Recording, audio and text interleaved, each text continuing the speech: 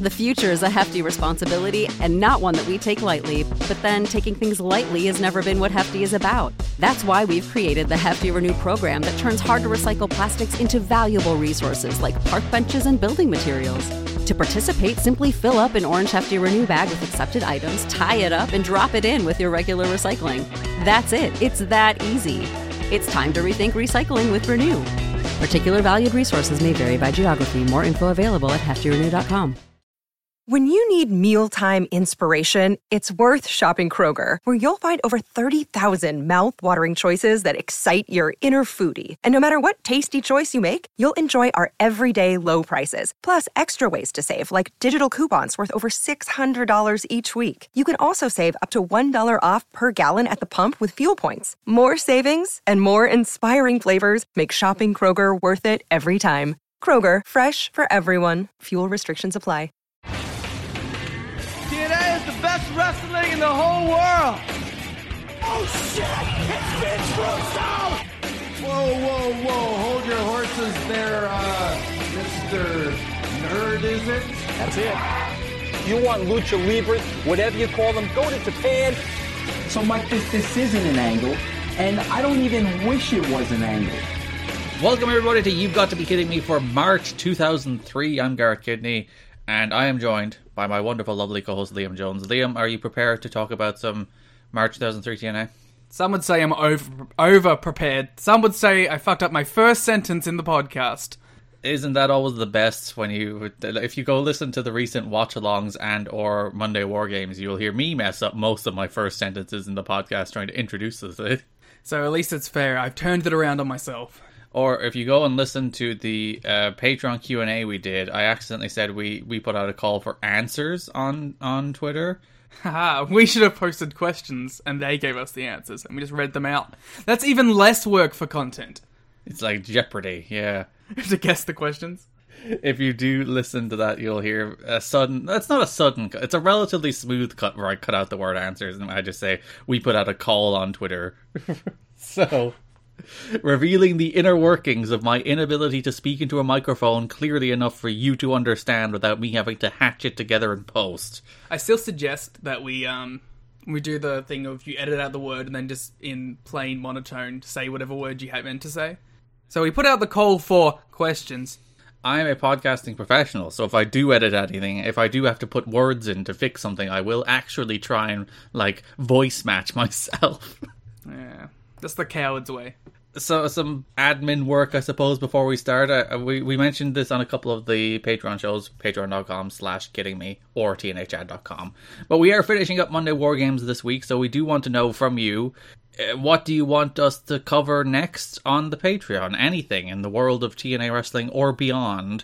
Yes, we'll cover either TNA Wrestling or Beyond Wrestling. They're the two promotions that we'll focus on here. That is, of course, what I meant when I said or beyond. But yeah, we're out of 2010 TNA. We don't have to watch Raw anymore, which is Thank God. Pleasant. What a boring show that 2010 Raw is. But yeah, if you do want us to cover anything, hit us up on Patreon if you're a subscriber, hit us up on Twitter, hit us up on Discord. You can tell us what to do. Again, dancing monkeys. We will do whatever you want. Except that. Dance as a monkey? Yeah. Oh. I mean, you can, I guess. At least we don't have to watch 2010 Raw, though. You know what? Except that. I will not watch any more 2010 Raw. Somebody should suggest that we do keep going through 2010 Raw just to make us suffer. And I'll say no. It is an exceptionally boring television. It's not even bad, it's just so boring. And then there's one good one, and you're like, oh, imagine if this was all the time. Yeah, look at all this talent they have. What if they had good matches? It's like, nope, we're going to have the most boring headlock matches you've ever seen and a show with no angles and bad guest host comedy. That's what I want from every promotion. Just have good matches every week. Oh, and no angles and bad guest host comedy? I mean, that can do... Yeah, no, I demand that they have bad angles and bad guest host commentary as well. It's the best part when MacGruber shows up and has matches with Vlad Kozlov. That's all you want in the world. Yeah. That show was made for me. Why? Because you love MacGruber? Who doesn't? I don't. Wonder how MacGruber did in the box office. Let's find out. Didn't we look this up on the show itself? No, we looked up the history of MacGruber. but not whether or not it was a hit. The budget, $10 million. By the way, the fact that $10 million goes into fucking MacGruber, we can't find a better way to distribute that money except make the movie MacGruber? No. You're suddenly very hot about MacGruber. Well, I've just... You know, we just spend so much money on television and movies, you know? Like, so much money. We spent $10 million on MacGruber. Mm-hmm. And it made 9.3. Like, $10 million is not a large budget, and then it made 9.3. But $10 million on MacGruber. If you look at the average film, 10 million is relatively low in the grand scheme of things. It's all insane! Your average Marvel movie costs close to $200 million. People are starving! There are, like, so many people are homeless. And we have to make MacGruber for $10 million. Hey, those Saturday Night Live people gotta make money somehow. Yeah, Will Forte. Yeah. And Kane. Kane is in it. Yeah, Kane's in a lot of things. Sadly, including mayoral office. By the way, in the credits of MacGruber, he is listed as Kane, not Glenn Jacobs. That's so when he does go into his political career, he was very smart with this. People can't trace back his acting to him. People will be like, oh, Glenn Jacobs, he never acted. Kane? Never heard of him. Kane won by 23 votes. Did he? He won the Republican primary by 23 votes. The actual election by, like, I can't split the difference here, like 30,000. I'd imagine in Knox County, that's probably quite Republican-leaning. Seems so. Poor Linda Haney couldn't handle the devil's favourite demon. He should have campaigned with that nickname. I think, like, all of his, like, opposition were like, look at this fucking idiot wrestler guy, huh? Yo, you gonna vote him in? And then they're like, yeah. Yeah, why not? It's Kane. And then he'd do, like, chokeslam stunts on the campaign. It's like, oh. Did he? That'd be rules. Yeah, he should have just chokeslammed through somebody through a table. Like, a representation of his political opponent. Like, that's the big finale of his stump speech, where he just chokeslams the representation of his political opponent through a table. And like, yeah, I'll vote for you. True. Because realistically, American politics, all politics, frankly, is pageantry rather than actual substance. If they spent millions of dollars on See No Evil, I'm about to wild right now. Yes, every movie costs millions of dollars, Liam. No, yeah, it shouldn't! Okay, See No Evil cost $8 million to make, but made $18 million. Yeah, it's a big hit. No wonder they made a sequel. See No Evil box office. This cannot be real. What? $1.6 million. Yeah, that seems right. They should put See No Evil guy in, like, Dead by Daylight or something. I don't think See No Evil had the cultural cash to demand being put in popular video games. Nah, put him in there. Like, that's like the smash of horror. Put him in Dead by Daylight. Did you see their whole NFTs thing that they went through lately? I saw people getting mad at it. I didn't look into the specifics. They were like, no, we swear, but that's not what we're doing, no. And everyone's like, no, that's what you're doing. No one wants NFTs. Nobody other than the weird crypto freaks that nobody likes, and when you see on Twitter you run away from, wants NFTs in the world. Stop trying, companies. And I know why companies do it, because companies are like, money? So of course they do it, but nobody wants it. Oh, they can make $20 million and make a shitty fucking movie that no one will ever watch. Do you know that the final shot of the film See No Evil 2 shows each dead member of the cast before a final close-up shot of Jacob's face as he says, I see now, referring to their sins? Oh yeah, he's seen the evil, thereby ending the franchise. It's deep and metaphorical. In June 2014, it was reported the movie would not be released into theatres. On the topic of deep and metaphorical, 2003 TNA, Liam. Oh. Similar to recent weeks, there's not a ton of, like, big, juicy news. There's a bunch of debuts and stuff, though. The TVs are juicy, so that's all you come for, isn't it? But We mentioned this last month. Although TNA officials have been boasting about turning away fans at the Nashville Fairgrounds for their pay-per-view events, the company is still handing out stacks of comp tickets. They're everywhere, one wrestler said. You go to a gas station and there will be piles of free tickets just sitting on the counter for the taking, according to PW George. I hope that gas station is the one where Eric Young had to go to buy rubbers and James Storm caught him. That was taped in Orlando, so it probably wasn't. But that is 100% the era of James Storm I'm looking forward to most.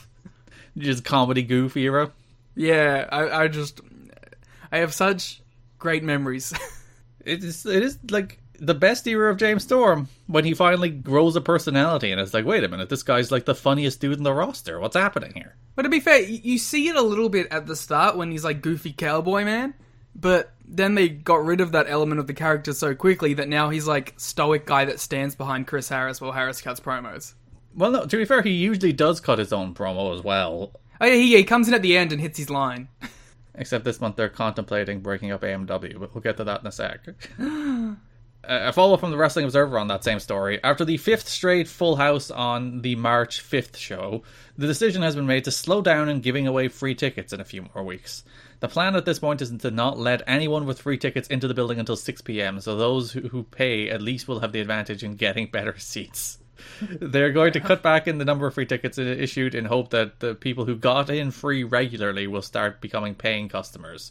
Feels like a better strategy would just be to step up their like merch game. Yeah, try and upsell the people who you do drag in there for free with an AJ Styles t-shirt or something. Yeah, like get your concessions up and get your merchandise up, so that way even the free people will come to spend money. I do love that on commentary they are like, oh, we're turning people away, what attendance we've had, because like they're just basically the equivalent of hiring a plane and dropping free tickets to your show across the state of Tennessee out of the air is basically their strategy here. So when tons of people show up with those free tickets, they're like, we gotta turn some of them away. Well, at least people are showing up with the free tickets. It'd be worse if they weren't. Yeah, if they were blanketing the state with those free tickets and then nobody bothered showing up. Yeah, that's so much worse. I believe while look like the building holds 1,300, and I think the estimates were like usually maybe 500 or 600 were paid, and then the rest were papered. So like half of the people in the building weren't paying to get in the building. I mean, you know what? I suppose it is still better to have the problem of at least people are showing up. Maybe we can find a way to turn this around into being profitable rather than there's no one here. Yeah, it would be much worse if, you were getting that 500 paid, but then look how bad it looks in the building and probably how unenergetic it is, as opposed to having a full-looking building that you can do the brag that, like, we turned people away, because they did, it's not a lie. They just happen not to be paying customers.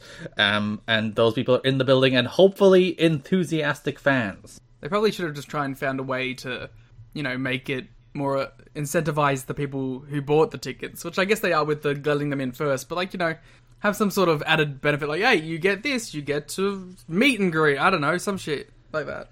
You get to take a photo in the ring with NWA Next Generation. Wow, I would go just to mean mug Eric Watson. Jeff Jarrett will hit you with a guitar. That has to be some premium pricing. Don West will hard sell you a piece of merchandise. Well, that's free for everyone who enters, I assume. Goldilocks will give you a personal acoustic concert of America the Beautiful. Well, you're going to get that anyway. Hacksaw Jim Duggan will tell you about his political opinions. He sure will. You can have a beer with the Sandman. Most people will. Well, yes, that's actually one of the things they give away for free as well, when you think about it. Sandman will cost you a match. Some random guy will be in a cage. Oh yeah, you get to do your own dance in the TNA girl's cage. I have some questions about that. No, there's no one in the cage at the time. It's just you. You get to take the place of Lollipop or other nameless girls. No, I have a question about the masked man that was in the cage. Oh yeah, don't worry about it. Oh, that was one of the auction things, wasn't it? I assumed, but it was never explained. No, it wasn't. Just a dude in the cage. And I went back through the show, and I was like, why is there a masked man in the cage? Just a fellow doing his dance in the cage. It felt like some fucking Eric Andre skit. Just don't acknowledge it. Just add to the extra bit of comedy. Yeah. Make it surreal and strange if you don't actually explain what's happening. It was surreal and strange. But yeah, if you do remember, there was become a TNA girl for a night was one of the auction things. So I assume it was that person. He definitely bought his own costume, right? I would hope so. Or they're like, no, we can't put you in that cage. Wear a mask. Oh, he looked like the dude who steals the pizzas. That little cartoon guy. Who? You know, the little cartoon guy steals the pizzas. No, I don't. The Noid? Oh, okay. He looked like the Noid. Yeah, you know, that little cartoon guy who steals the pizzas. Yes, of course. You gotta avoid the Noid, Garrett. And he was standing there in the TNA cage. He could not avoid the Noid because he was dancing. Well, he was avoided. He was compromised to a permanent end. You could ride horsey poo. I'm still thinking of things you could do to incentivize the customers. I think we've come up with a good, 15 of them. You could compete in the Dub Cup. Yeah. Raven will teach you how to... Well, yes, he'll bleed on anybody these days. I was going to say he will teach you his poetry, but sure, he will bleed on you. Yeah, he'll teach you how to write... He'll teach you how to write decent poetry, but perform it terribly. Yeah, so he will go to one of those brick wall spoken word poetry places, stand in front of it, and say it in the most bored, unenthusiastic way imaginable. Yeah, and forget half the words. Trinity will teach you some stunts. Wow, from the movie Elektra? Oh yeah, she'll teach you exactly how Jennifer Garner did her stunts in the movie Elektra. Wow. Vince Russo will teach you how to try and sincerely say things that are untrue, but convince you things are actually true. I was going to say, Vince Russo will teach you how to abandon your children. And then cut promos about how they're just punks and little shits and they don't deserve anything. And then the next week, completely backflip on that. Which is the classic Vince Russo. AJ Styles will not say a slur to you if you pay money on the shit. But he will look real frustrated while he can't say it. You just bottle it in. Anyway, Chris Sabol, who was placed in charge of the company by Panda Energy. We've mentioned his name a couple times. Is this Chris Sabin's indie name? Yes, sure. He was relieved of his duties recently. Not only was he removed from overseeing TNA's day-to-day business operation, but he is no longer working for Panda. Oh, who will hail Sabin now? Dixie Carter, the daughter of the owners, has unofficially assumed Sabol's old position. The Jarrett family is thrilled with the move, as they often butted heads with Sabol over budget matters. I bet so. So by all accounts, they hated him, didn't want him there, and then Panda fired him from his Panda job. Not just, he wasn't just taken from TNA, he was also removed from Panda Energy. So... I mean, that sucks. Well, so that is the where Dixie is getting increasingly powerful in the company, because obviously she was hanging around. But yeah, she is now the Panda Energy liaison, basically, for TNA, and that position only grows over time. I feel like this will be the last we hear of the Dixie Carter name. Yeah, never going to bring her up again. She's just going to operate in the background, completely unseen, just do her business, and never be an important character in the show. Yes, and speaking of, in 2010, I forgot to acknowledge that at one point it just had, please follow @DixieCarterTNA on Twitter. That's not at one point, Liam. That's never only at one point. That's every single week for the best part of 8 years. That rules. That every week there is a lower third for following Dixie Carter on Twitter. It's like it's her podcast. She's like, and please remember to follow @DixieCarterTNA. It's @TNA Dixie, thank you very much. Forgive me. Please remember Dixie's handle. @DixieCarterTNA will be my new ad. Clearly their plugs didn't work if you didn't even remember her handle. There you go. Literally every week, for years and years and years, Dixie's Twitter is plugged on this national pro wrestling television show. That's so funny. As if you needed any greater indication that all of this is a Dixie Carter vanity project than the promotion of her Twitter weekly. I need that Dixie Carter action figure. Oh yeah, that's a classic. Yeah. Do you remember the campaign where they're like, you should take photos of Dixie in weird places? I bet people took photos of Dixie in weird places. When that action figure came out, there was this Where is Dixie thing to try and sell the figures, where they encouraged people to take unusual photos of Dixie Carter. Did people take unusual photos? They sure did. I think there are a bunch of them on Facebook. When we get to that period, we'll dig them out. Yay. Because who doesn't want to see the Where is Dixie campaign photos? Just like we want to see all the She-Ra Shuffle videos. I do want to see all the She-Ra Shuffle videos, to be fair. TNA signed Trinity to a contract. Good. Again, we shall remiss over the poor state of Chris Devine and everything going wrong in his life. But Trinity doing well. Just Chris Devine, not Quiet Storm. Actually, no, there's a fun note that Quiet Storm has gone to Japan. Yeah, he's off to Gleet. And he never comes back. No. I can't remember where he went, but yeah, he's off to a dojo for 3 months. I'm not sure where he goes at this point. Eventually he ends up in Noah and then goes to Gleet. Yeah, but I just find that fun. It's like Chris Devine's life is falling apart, and Trinity's living her best life doing moonsaults on television, and then Quiet Storm's off to Japan, where he will quietly live out the rest of his career.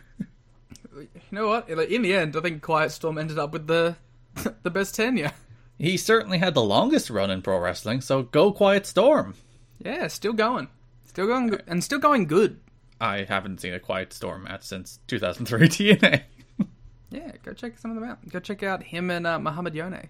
Good tag team. To be fair, I more than likely at least saw 1 or 2 of his Noah matches. Yeah. Wow, not his Gleet matches, Garrett? I will get to Glee, don't you worry about it. Anyone remember to vote Gleet for our Behind the Patreon series where I make Garrett watch every Gleet? Well, you did just tell me about Beef Orchestra, so that is... No, not Bulk.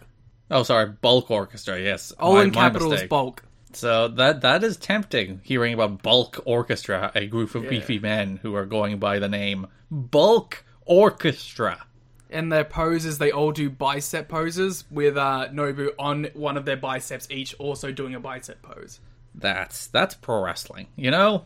It's not shooting, it's not spooks, it's just beefy men doing biceps pose while sitting on other beefy men. That's really what it should be. And all they do is just beat up Shima. That's all they do. So what more could you want from a group? JJ Dillon has not been backstage for the past few weeks. Another one of those people who showed up, seemed to have a role in the show and then disappeared again. I thought he was going to stick around. He will never be seen again. So, there you go. He'll go to Ring of Honor for the ROH CZW feud in a couple of years. There's basically a lot of people who won't be seen again soon. We'll talk about that when we get into the shows, unfortunately. Including a person who you were worried constantly about disappearing, has now finally disappeared. Chris Rock. Oh, yeah. Actually, no, this is the month State of Play came out, which brings us to our next point. Phase 3, the Atlanta-based company who designed the TNA logo, sent a threatening letter to the producers of Chris Rock's Head of State movie, because they filed a lawsuit that they weren't paid over their design work. How much money did Head of State take to make? Well, clearly this company was like, oh yeah, this is the end game. We can get the money out of Chris Rock for showing the old logo. And Garrett, $35 million to make Head of State. Why are you so baffled that movies cost this much money? Money. Have you never looked at a Wikipedia page I know before? how much they are. I know, but it's just $35 million to make Head of State. Why is this suddenly become a thing that you have become infatuated and quite angry about? Immoral! To spend that much money on a movie that will never be matter. Oh, so here's Mr. Chris Rock can't make his movies. No, he should feed people. And it made 38.6. Well, the production of Head of State fed people, Liam. Where do you think that 38.6 million went that's to? Fair enough. That's fair enough. It paid people who were cameramen and paid people who yeah. were writers and paid people who were directors and producers. It's Yeah, not the film industry isn't immoral. It's actually important. But it's where people do get the money for their job. Yeah. You know what? People in Hollywood aren't pieces of shit. Actually. You say that as if, like, people elsewhere No, this is aren't... genuine. This is genuine reaction. No, it's not. Don't you do this to me. No, legit. I don't believe you. This is like Vince Russo. It's like, no, this is real. This is, I'm not doing a bit. Real. No. This isn't an angle. This is real. I'm leaving the podcast forever. Christopher Daniels is expected to be offered a contract with a raise. He's talked with the company for a few weeks that if he got a deal with a raise, he'd cut back on his Michinoku Pro dates. And Jeff Jarrett has been very impressed with his work from the Wrestling Observer. Excited for that big main event push. So Daniels is in as a regular because, like, the big issue, and it's not a thing you see as much anymore, but, like, the number of people who were working Japan dates was causing TNA a great headache because, like, Amazing Red would disappear for a month or two. It'll become an issue with D'Lo Brown, who does a lot of All Japan dates. Elix Skipper does All Japan as well. Loki does Japan. And it's like all these guys, like, the Japan dates take precedence because TNA's not offering them full-time contracts for the money worth giving up to Japan dates. So they take the Japan dates and then disappear off TV, even though they're really good. Yeah. Did you ever play EWR? It was like the precursor to TEW. Yeah. I played the hell out of it. I play TEW literally every day. You think I didn't start with EWR? So, yeah, in EWR, the big issue I always had running TNA was, like, people would always just disappear to Japan. It's like, no! Why are you going on 3-month tours of Japan? I need you, Elix Skipper! Well, that was always the thing that made me swap from EWR to TEW, because I actually got to play as Japan. So, yeah, I'd have all those problems. And it would always be like, oh, and this is the pay-per-view. We spent weeks building it up. What's that? You don't do Sundays. Yeah. Well, that still happens now in, like, TEW, too. You'd be like, oh, I've built up everything, and then you'll check the dates, and suddenly they took a booking for that day. Yeah, it's very annoying. I imagine it would have been even more annoying in real life. Yeah, you can imagine how it feels when you play those games, because I think it is easier in TEW because you just move the show to a day where they're not booked elsewhere, if that is possible, if they have a day available, as opposed to EWR where they were just gone for 2 months.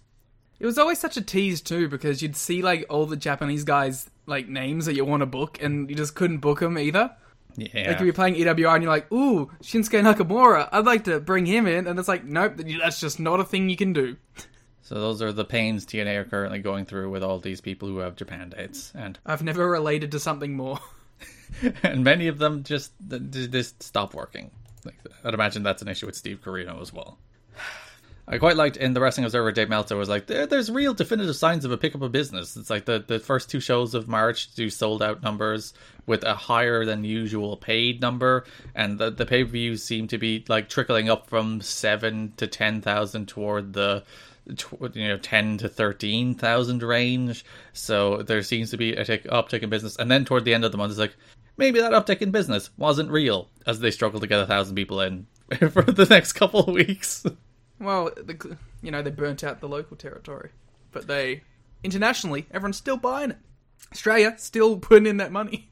Obviously, once Vince Russo stopped showing up on television, they were like, oh, no, we can't go anymore. I mean, the numbers don't lie, and they spell disaster for Jeff Jarrett. And that is your big notes. There's no big notes, as mentioned. We're in a period of stability, so not much big going on in these months. You want stability in my TNAs. But before we continue with the show, You've Got to Be Kidding Me is brought to you this week by HelloFresh. With HelloFresh, you get fresh, pre-measured ingredients and seasonal recipes delivered right to your doorstep. Skip trips to the grocery store and count on HelloFresh to make home cooking easy, fun, and affordable. That's why it's America's #1 meal kit. Fall can be hectic, but HelloFresh's recipes save time you'd otherwise spend on meal prepping, grocery shopping, and shopping. So you can focus on getting back into a new routine and spending quality time with the family. HelloFresh offers 50 menu and market items to choose from every week, including vegetarian, calorie smart, and gourmet options, providing plenty of variety. As somebody who is very busy and has very little time, and I was always looking to find more time for the good things in life, HelloFresh is a great option to save that time on cooking and give you the delicious meals you want and the time to spend after it doing the things that matter to you. Go to HelloFresh.com/VOW14 and use code VOW14 for up to 14 free meals, including free shipping. That's HelloFresh.com/VOW14 using the code VOW14. Don't worry, there's plenty of fun notes within the shows themselves, which brings us to broad topics, starting with sex. Not Vince Russo this month, but a very Vince Russo light month, even though the spectre of Vince Russo did continue to hang over the show. Yeah, constantly. Every time you started the show, it'd be, Mike, I'm leaving the business. So yeah, the first show of the month, March 5th, 2003, NWA TNA pay-per-view number 35. Well, it didn't begin, but there was a promo in there with Mike Tenay and Vince Russo. Vince Russo was like, Mike, I saw Kurt Hennig die, and... yeah, fucking, like... And he's like, oh, I hate to say it. No, you don't! And that made me realize, it made me put things in perspective that I need to spend more time at home with my family after my kids buried me last week and I buried them in response. But now, no, I've recognized what they said is true. So, Mike, this isn't an angle. I wish it was an angle, which that feels like a candidate for a show opening quote, but... It's not an angle, I wish it was an angle. Yeah. It's really, that kind of captures the spirit of TNA. Like, this isn't an angle, I wish it was an angle. So Vince Russo has decided to step away from sex, step away from being an on-air character with TNA, and he's going to go home to his kids and his family and be happy out. And beat the shit out of them. Well, maybe that's what happened, Liam. He went home to Will that night after the pay-per-view, after Will buried him on national Maybe Will pay-per-view. kicked his ass, and he's like, oh, fuck, maybe I gotta stay.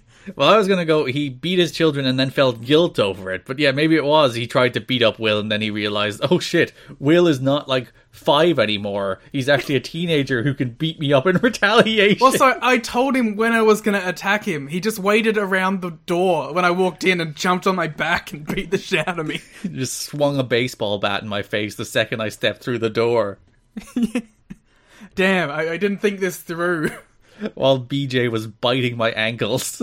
Maybe he went home and Child Protective Services were just waiting for him because he said on pay-per-view that he was going to beat his children. He was like, no, bro, I wish it was an angle. It's not an angle. No, he's like, wait, shit, no, it was an angle. It was an angle. So Vince Russo has seen the light. He's gone, which does leave a big void in sex. Who will step up to be the leader in sex? There's a power struggle between Glenn Gilberti, Mike Sanders, and Sonny Siaki for the remainder of the month to determine who will be the leader of sex. It's not very good stuff. I don't want it. The first 3 episodes really stunk of it. Because, like, for as much as Vince Russo was an overbearing, annoying presence on the show, he was at least a good performer, and the things he did were interesting to talk about, which is the nature of Vince Russo. It's like, it's not good, but it's watchable and interesting. Yeah, 100%. As opposed to the Gilberti and Siaki and Sanders stuff, which is, it's not good, nor is it interesting. Nor do I want to watch it. So when we get into the shows, we'll talk more about the stuff because they're all over the place in terms of what they're actually doing, because they're in multiple different feuds with multiple different people. This is a very weirdly spread sex month. Yeah. Trying to think of a plan. Leave you as long as you need. I'm blanking here. Be better if it was a kinky sex month, am I right? Instead of weird sex, kinky, weird. That was worse than my silence. Speaking of weird sex, a lot of the things... Yeah, bring it back, let's go! Gilberti, Sanders, and Siaki spent a majority of the month trying to get women to show their boobs for some reason, and not even trying, succeeding in some cases. Yeah, like, not only do we have this giant power struggle within sex, we all have to divert our attention to exposing breasts throughout the month as well. I don't know why, and it's a thing they're actively trying to do. It's like, we're going to get Athena to show her breasts. They say it in a pre-tape at one stage. It's like, why? It's like their they're like their campaign points. This is the thing I'll be running on, is that I will get Athena to show her breasts. And that proves my ability to take over as the leader of sex. Yeah. That it proves that I am responsible for directing sex. So on the March 12th show, there's a segment where Hollywood, the new member of sex... Get it? Hollywood? Wood. Yes, Wood. Who is also feuding within sex with Desire. Yep. But Siaki demands that somebody fight Hollywood and eventually settles on Lollipop, who fights Hollywood, Liam. I believe it was Sanders, wasn't it? Was it Sanders? I think it was Sanders. Either way, it's one of them, I don't care. So yeah, they come out and eventually Lollipop walks down the ramp, takes her boots off, starts doing a cat fight with Hollywood, and her boob comes out. Her boobs. No, it's just a single boob. Only one of the boob came out at first. I thought they ripped off the whole top, didn't they? Yeah, that's eventually what they did, which is quite the weird bit. Because, like, while she was doing the cat fight, she had not just a nip slip, it was, like, literally a full boob came out of her top. It's blurred on the Impact Plus version, and actually wasn't blurred in the original version. It's on pay-per-view. Why would you ever blur? So eventually they do rip off her top, and Jeremy Borash covers her up with a jacket. But I found it quite amusing. There's like, oh, her boob just flat out came out, and now the angle is that they rip her top off, even though like it just came out while she was brawling with Hollywood. It was an interesting character development that we didn't see like horny JB at all in this. It was just pure concern for Lollipop. You see, it was Ed Ferrara who was the bad influence on him. Once Ferrara's gone, JB is an upstanding, moral individual, as opposed to back in the debauchery days where he would have tried to grope her while covering her up. This Ed Ferrara, he's a bad locker room influence. Yeah, as opposed to now where JB is just like, you know what, I need to protect this woman from the indecency of what sex have just done to her. Well, it's not a segment that would happen nowadays, is it? For many reasons, I don't think so, no. No, and, as long as she was, like, cool with it and got money for it, I hope she was compensated for her time. And ideally, her boobs would not have just come out in the first place. Yeah, well, Why didn't the fucking Noid get his boobs out? Why did no one drag him out of it? Gender standards, Liam. This is just totally unfair in the world. This is bullshit. Siaki then pivots to feuding with Athena. As we mentioned, he drops her on her head with a pile driver. Slaughters her. I was watching this, with, my housemates, and, they could see it, and he just looked over and was like, ah! Because he does the thing where he pump handles her into, a tombstone? It's like a Rikishi driver. Yeah, with a little pump handle deal beforehand. And, he just spiked her right on her head. Just super dangerous. After he was trying to get her to show her boobs and she refused, and then he started insulting her boobs and was like, oh, well, we don't want you to show your boobs anyway, even though, literally, you said backstage your entire plan here was to get her to show her boobs. Wow, classic beta. I know, maybe Sunny Siaki is just on that Sigma grind set that we don't understand. We've had enough Sigma males on this show, Liam. Sunny Siaki is the next Sigma male. Well, if pile driving Athena makes you a Sigma male, he is one of them. I get all this Sigma shit on my YouTube now, and I don't like it. Why do you get it, Liam? Because I searched up Sigma to take photos of it to send to people, and now I get Sigma grind set fucking guys who are videos of Walter White, and they'll be the Sigma walks up to the group of alphas. And it's clips from Breaking Bad, just with Sigma commentary over it. I think that's the kind of content you actually want and actively seek out in life, which is the reason YouTube is feeding it to you. The algorithm understands you better than you understand yourself, Liam. But I can't tell if it's ironic or if it's genuine. Which is really the problem with the world now, isn't it? Because it feels like it could just be some, dude making a meme that other people are taking seriously. Which is where the entirety of QAnon came from, so it wouldn't be a surprise. Yeah, it does feel very Q. Literally, a goof on a forum just spiraled out of control. And had legitimate horrible effects in the real world. God, the internet sucks. Yeah, really, it was a mistake. So after he dropped Athena on her head, Siaki feuded with David Young for a little bit. David Young defending the honor of Athena, of course. His bestie. So they went to have a match. A perfectly nice little match between the two of them. Yeah, it was about as good as it gets, huh? As we mentioned on the watch along, that if Siaki and David Young were one wrestler, they would probably be a perfect wrestler. Yeah, the charisma of Sunny Siaki and the workability of David Young. Desire came out, no contest, and then Siaki dropped Athena again! Yeah, but didn't do the pile driver. No, just the Siacalypse neck breaker this time. Because that would make too much sense. Maybe she was like, I don't want to take that again.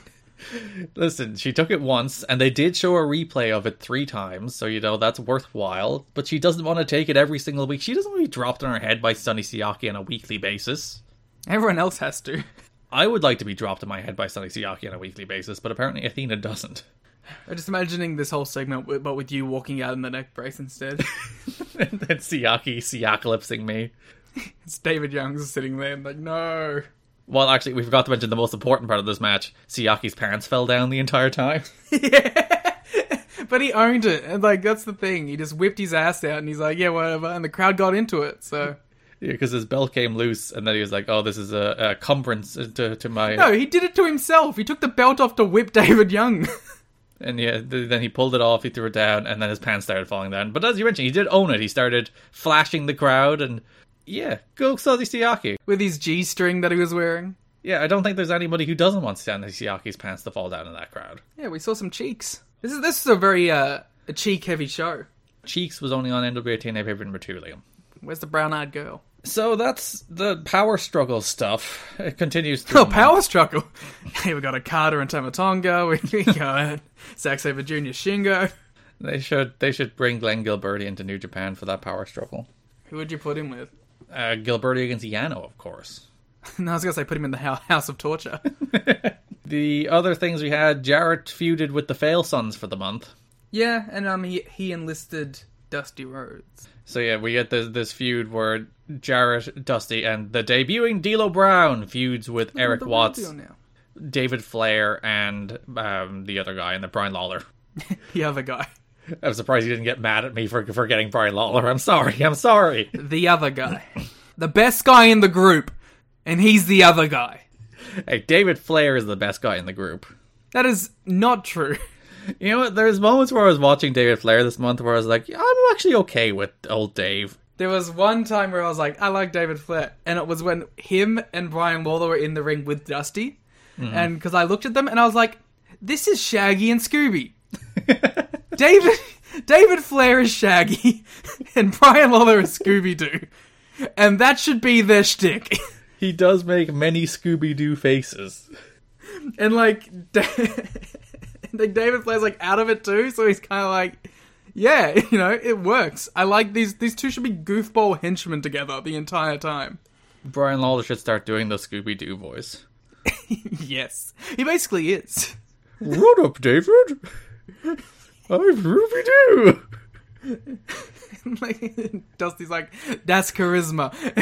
He's like, it is.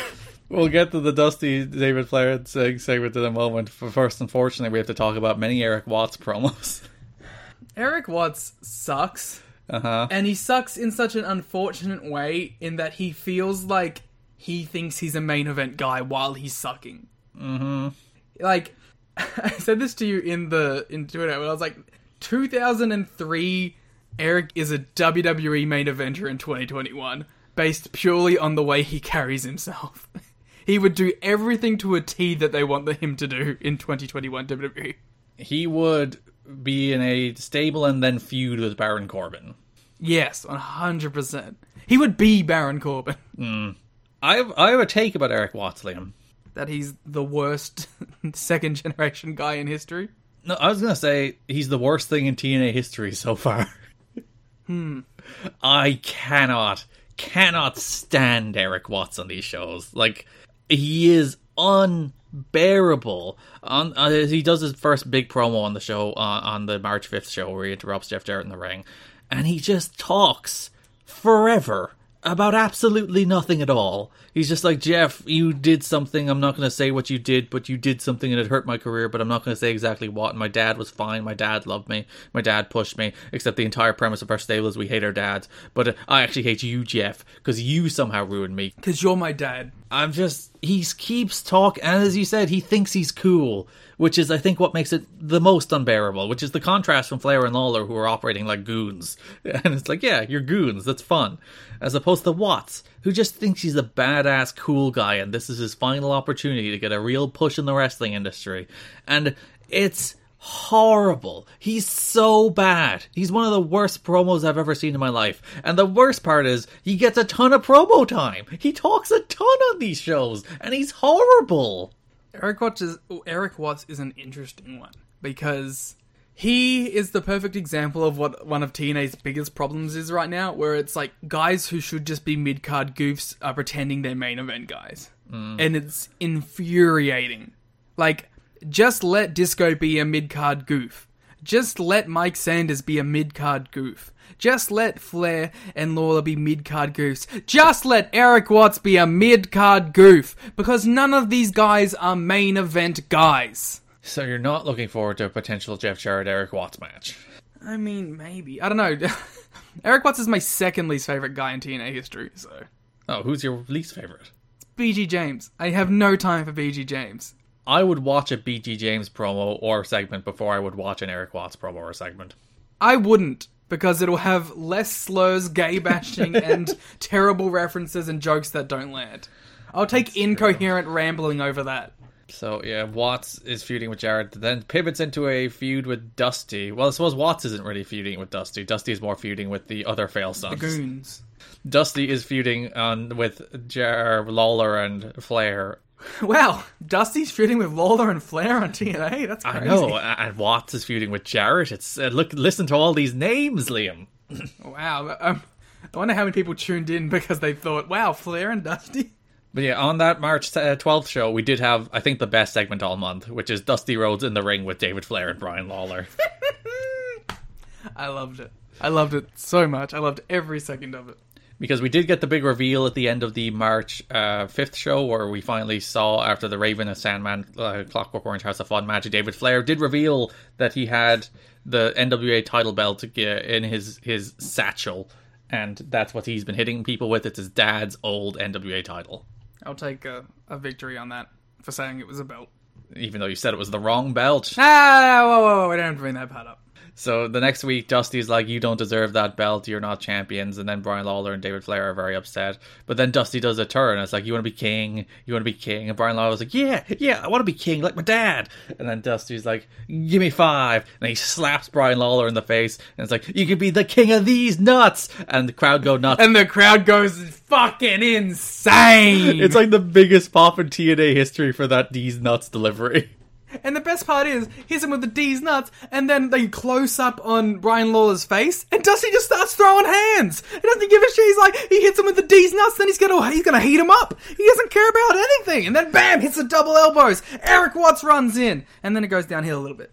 Yeah, then D'Lo and Jarrett made the save to set up a 6-man tag for the next week. But that's the segment. Dusty is like so insanely charismatic in the entire segment. He's just like the coolest guy in this company because he's a guy who can actually cut a promo and he's not being a nerd.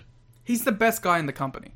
Easily. Like, he's the biggest star, he's the best promo, he's the only guy who's like a good baby face, like up and down all of these shows. And he looks like he's having fun being there. Like, it isn't just a paycheck for him. He's just having a good time, and like as we mentioned, by all accounts, he's looking at like, oh, maybe I can get in and get the book in this company. So I desperately wish we lived in the timeline where Dusty got the book in this company. So yeah, Dusty rules. I love him so much. Even like the next week or the last week of the month, Dusty does this promo from his farm. Yeah, it's fantastic. Or he's like getting weapons for his bunkhouse brawl. He's filling up his wheelbarrow with the weapons to beat up David Flair with, and he's just doing a Dusty promo. And like, oh, Dusty, I love him. He's like maybe even the only good thing about this month, but he's great. Dusty is great. Someone suggest for our paid stuff that we just do a Dusty retrospective. I want to see Dusty. Watch Dusty in his prime. Watch some great Dusty promos. And like, this is Dusty in his prime. This is Dusty just being his charismatic self. He's not like a main event act, though he does get some title shots coming down the line. You can look forward to those. But I am. Dusty Rhodes, man. What a charismatic... Who would have known that Dusty Rhodes is a charismatic pro wrestler who can carry a wrestling show even into his probably 50s at this stage? Dusty Rhodes, currently my front runner for 2003 TNA Wrestler of the Year. He is the best wrestler in the company. It's undeniable. Just tremendous stuff. I love Dusty so much. And then the last show of the month, he does have a bunkhouse match against David Flair where he just utterly squashes him in 2 minutes. And you know what? This is what Flair should be doing, though. You know what I mean? He's pretty good in this. I was fine with it. Well, I regret to inform you that is the last David Flair match we will cover. I mean, good, but also sad. Watts continues through the month on NWA TNA Baby number 37. He has an interview with Mike Tenay, where Mike Tenay is just like, you're saying nothing. Why aren't you saying anything? Just answer my questions, please. Even Russo answered my questions. He was so frustrated and bamboozled by this Eric Watts interview where Eric Watts spoke in riddles and didn't say a word, and Mike Tenay just makes a face at the end, which I gift. It was a wonderful Mike Tenay reaction face, where he has like a half smile and it drops to like just utter disdain toward Eric Watts. You know what? You know who would have got the answers out of Eric Watts? Who? The interrogators. Nah, that's the mistake they made. They invited him on the Mike Tenay talk show instead of the rapid fire Mike Tenay Don West interrogation. He could be like, Bill Watts. Dad, I love him. Jeff Jarrett. Oh, he did this one thing. Ah, you almost got me, Mike. It's Don's presence. The crossed arms of Don's with the stroked chin of Mike Tenay is a combination that cannot be denied. I mean, it's just too powerful. So Jarrett, D'Lo, and Dusty defeated the New Generation in a 6-man tag match on that same March 19th show. I thought a nice little match, mostly because they built to a hot tag quite well. It wasn't anything special, but it was pretty good. Yeah, it's alright. And then after the match, Watts drags Jarrett out to the back. He ties him to the back of a car. We're missing the turn. We'll talk about Truth in a minute. Truth's a separate thing. Okay. Truth is a whole different topic for this month. Ugh. But yeah, Watts drags him all the way to the back, puts him in the back, ties his neck into a noose. And you're like, holy shit. How are they going to do this? How are they going to get away with doing this? It doesn't look like this is... I mean, it's not rigged up in any way. Holy shit. Because yeah, he slams that noose into the hood of the car so that Jeff Jarrett will be dragged behind the back of a car. When Eric Watts goes around to the front, teases, driving away, dragging Jeff by his neck. Which would have been a cool spot, but they didn't do it. Watts then walked back to the back of the car. It's like, you think I'm going to murder you? It's like, yes, that's expressly what you tried to do. And it would have been cool. Why didn't you do it? That's a much better wrestling angle than just teasing doing it. In typical Eric Watts fashion, he was deeply disappointing in a way you did not even expect. I had zero expectations and you still ruined them, Eric Watts. He went back to Jarrett and he was like, oh, you know that I could have ended you. I'm Eric Watts. I think I'm cool. I'm the rated R superstar, Eric Watts. He does have like fake Edge 2006 energy, doesn't he? Yeah, without the charisma. So we get another very long Eric Watts promo on the last show of the month where he just talks and talks and talks. I didn't remember this one. I just kind of ignored it. It's the one where Jarrett hit him with a guitar in the end. Yeah, the first real guitar shot from Jarrett. Yeah, so Jarrett finally broke out the guitar because he was fucking sick of hearing Eric Watts constantly talk. You know what? Fair enough. That promo spun in some other directions, which we'll get to in a minute, because we're going to talk next. After we've, I think, dealt with all the Fail Son stuff. We didn't give Brian Lawler enough credit. His facial expressions in that Dusty segment were great. Yeah, Lawler's great. Like, I was telling you earlier, this started as an, like, ironic love for Brian Lawler, but now I legitimately think he's good. He's so good in that segment, where it's like, when Dusty is like, oh, you want to be king? And he's like, oh, yeah. Yeah, he's like Scooby. He's got his tongue out, and he's like, yeah. And when he's slapped, and when the Deez nuts line is delivered, he's like puffing his mouth in and out. It's like, he's very good. He is very good. It was great when Dusty's like, you know, you're out here like a fool, and he starts to take his jacket off, and Dusty just looks at him and goes, now boy, you don't want to do that, getting all naked on me. And the crowd goes nuts. Oh, Dusty is so good. Getting all naked on me. I love him so much. I'm so happy he's on these shows. I wish like our intro was like triple the length, because if it was, I would advocate for Deez nuts being added into it. It's probably too long. Well, you know what? We'll end the show with Deez nuts. We'll put the Deez nuts quote at the very end of the show for our dear listeners. Yes. That is a thing to listen all the way through to the end, so you can hear the wonderful Dusty notes. The Dusty notes. Dusty noids. You gotta avoid the noids. Deez. He hits it so perfectly. It's also one of the best Deez nuts I've ever heard in my life. Like, it does help that the crowd went absolutely apeshit for it. Of course they did. D'Lo Brown made his TNA debut in this year month of March. He broke out of the prison that housed Malachi Black and Buddy Murphy. Yeah, if you've seen any of those prison metaphors going all the way back to John Moxley's, they stole it from 2003 D'Lo. Well, technically, I think he's an AWOL soldier, not a prison escapee. Or is he... Because, like, the thing is, he's held captive by an oppressed regime, which is... or an oppressed dictator is the words they use. So I guess is he a prisoner of war? Well, when you think about the phrase oppressed dictator, that means the dictator himself is being oppressed, not doing the oppressing. So clearly Vince McMahon is actually the victim in this D'Lo Brown debut. D'Lo has been oppressing Vince this whole time. So now he's escaped the shackles, he was free. These are the words used in the vignette that aired before D'Lo Brown showed up. Which, yeah, is this weird thing where it's like he's escaping a military dictator to finally be free here in the NWA TNA. It's so hilarious. And it's so non-fitting for D'Lo. No. It's a perfect vignette. And like D'Lo doesn't even acknowledge it or anything. He just comes out and he does cut of like a kind of anti-WWE promo, but he's not like, I'm free. It has nothing to do with his character or anything at any point. Like, it immediately goes to like his funky "Are You Down" like graphic that he has. Which, by the way, D'Lo's theme song as well. Great stuff. It's a weird one. I don't know how I feel about D'Lo's theme. It's a bang. I don't know. It's a little plain. No, it's not. It's like super upbeat.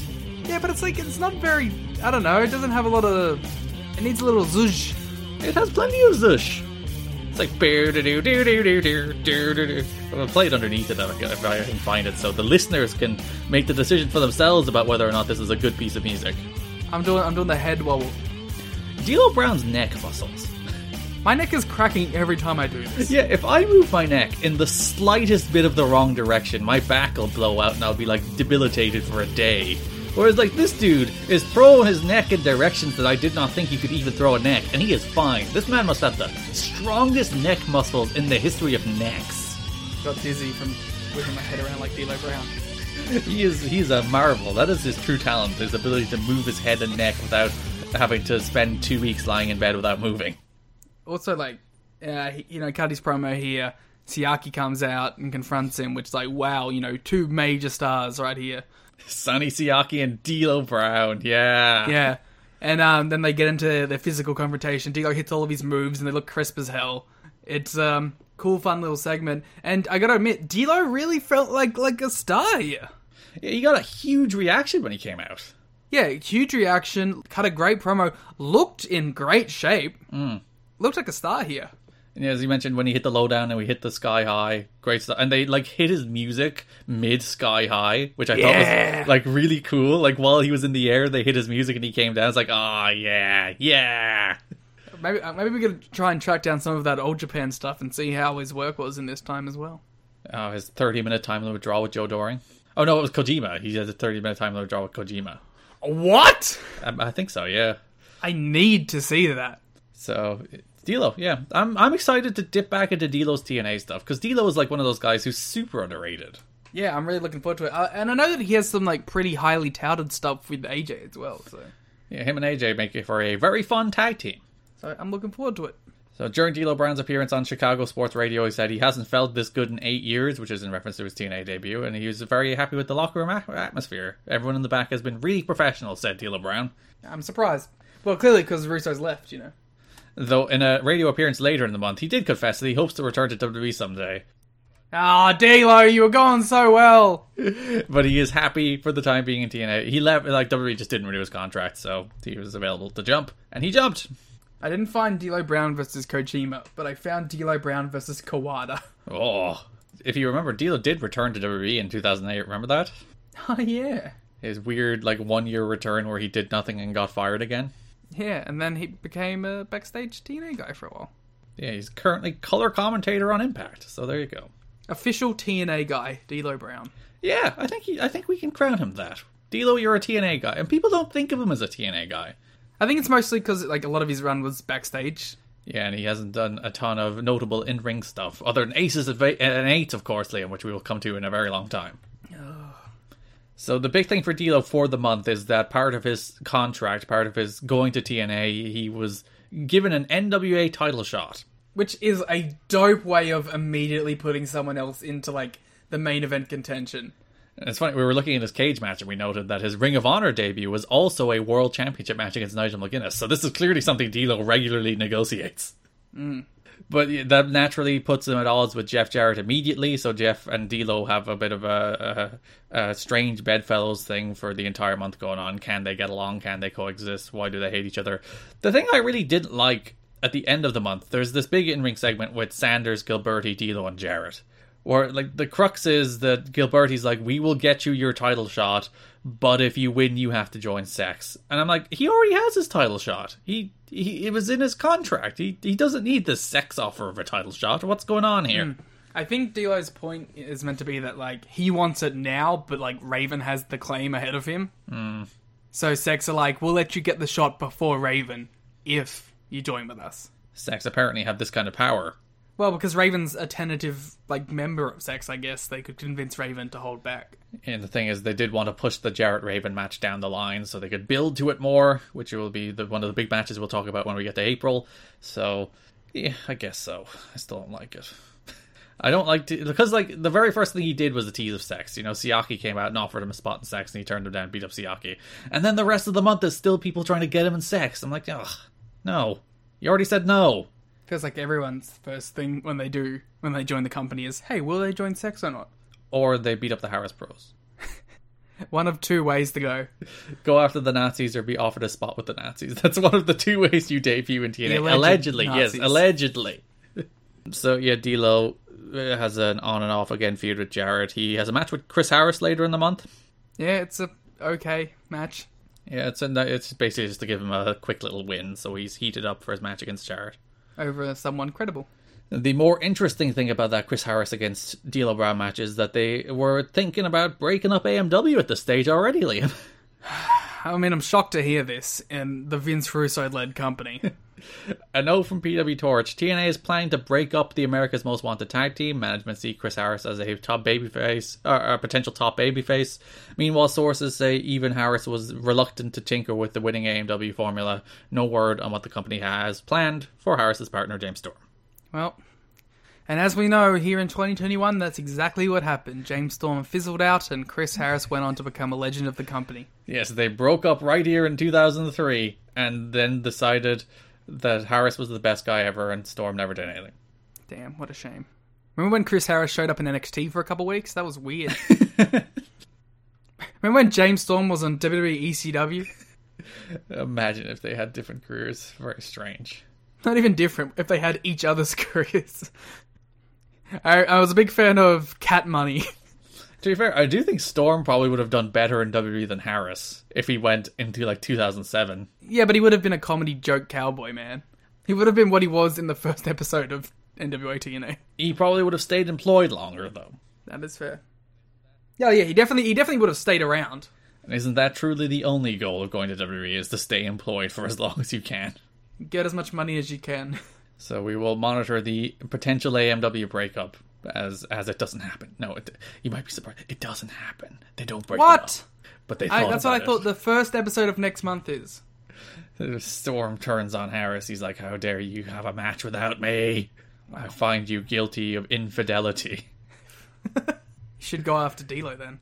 So the other big kind of sex-related thing is Styles and Raven, who have a feud through the month for number one contendership. Which is kind of bad? I didn't like... They have two matches, one on NWA TNA pay-per-view number 36, where they went to a double pinfall draw, and then one on NWA TNA pay-per-view number 37, March 19th, where they have a ladder match. I like the ladder match. I thought the ladder match was pretty good. They took some big, stupid spots, which I appreciate. We also, before we get to those, we should talk about Raven and Sandman had their blow-off, the Clockwork Orange House of Fun match, which actually featured the debut of Kevin Sullivan. Which I was into. So, the first show of the month, March 5th, starts with Raven cutting a promo. And once again, Liam, I've written down the Raven promo. Here we go! Life is a tapestry, weaved by the gods. And those who are singled out for this divine birthright, again, my Raven impression sounds much more like James Mitchell, have two choices. You need more pauses in here. You're remembering it too well. Oh, sorry, yes. They can fight it, or they can face it. Well, I have turned the other cheek for far too long. Lights flicker out.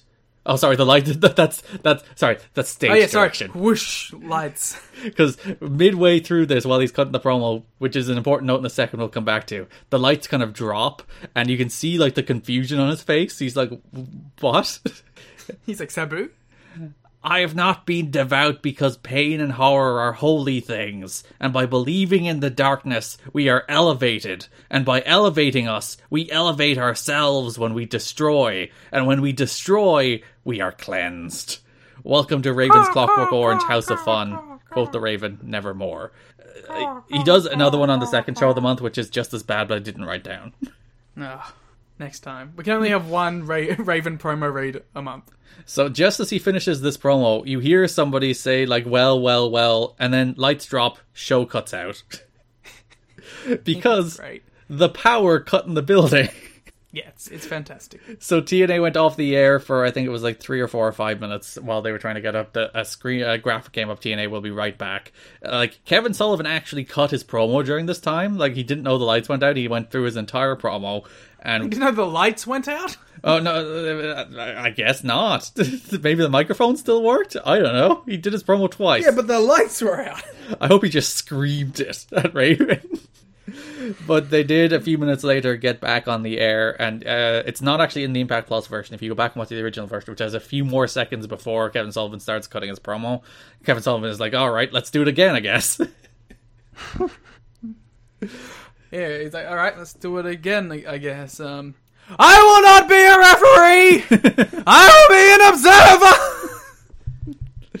observer! So Kevin Sullivan does his entire promo for a second time because there was a power failure in the building.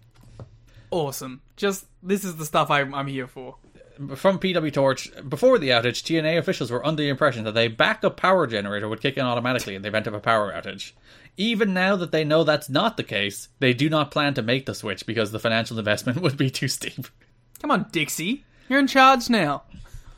TNA officials believe the blackout was caused by a power surge, some video packages were destroyed, and there was also some minor production equipment damage. Awesome. So this is not quite building catches fire. We'll get to that in 2006. Excuse me? Don't worry about it. But we are here, and building loses power, and show goes off the air for 5 minutes, and Kevin Sullivan has to do his promo twice. Hell yes. Big Kevin Sullivan guy. Big fan of this. But that does build to the main event. Raven defeated Sandman in the inaugural Clockwork Orange House of Fun match, in which Raven bled more than any human being should bleed for a match like this. Until the next week, where he bled more.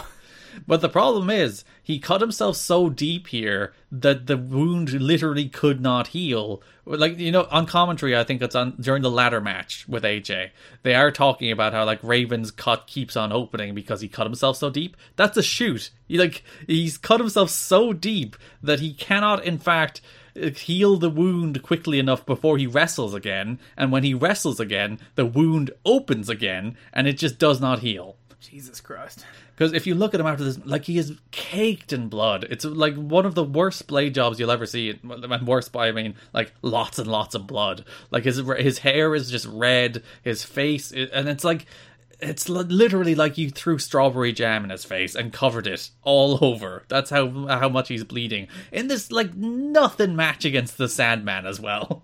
Excuse me, this is the Clockhouse Orange House of Fun. I wonder, is that it? Like, this is the debut of my signature stipulation match, so I must bleed to an extent that anybody possibly wants, but I will get over my own stipulation match if I do it.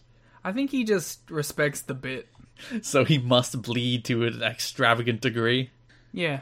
I know from this match, and I noticed this actually while Sandman knocks over the Raven's Nest sign hovers over Raven's, like, perch in the top of the stand. It looks like shit. It's a horrible sign, but I noticed he knocked it over while they were brawling in the stands. I was like, I wonder if it fall on anybody. Turns out, it did. Awful. A note from PW Torch, a young fan was hurt when Sandman accidentally knocked the Raven's Nest sign on top of him during last week's main event. Part of the sign fell onto the fan and left a large cut on his head. The fan and his parents were ushered backstage by security or were introduced to the wrestlers and sent home with a load of merchandise. Don't sue, don't sue, don't sue, don't sue. All the office has downplayed the severity of the situation. One wrestler who saw the kid said he was about as bloody as Raven was. Which... I wish if the kid was a worker, he would have walked backstage, done the Raven pose, and been like, I am the sanctity of the sanctuary. Everyone follow me through the darkness and I will lead us to the light. But I am not your Messiah, no. The Sandman took pictures with the boy and then ducked back in the corner of the locker and placed his head in his hands and cried because he was distraught because he nearly killed the kid. Oh, poor Sandman. Sandman rules. Poor Sandman. I was going to spin off into Raven Styles, but let's do Sandman, because the next week is one of my favourite matches in TNA history. Yeah.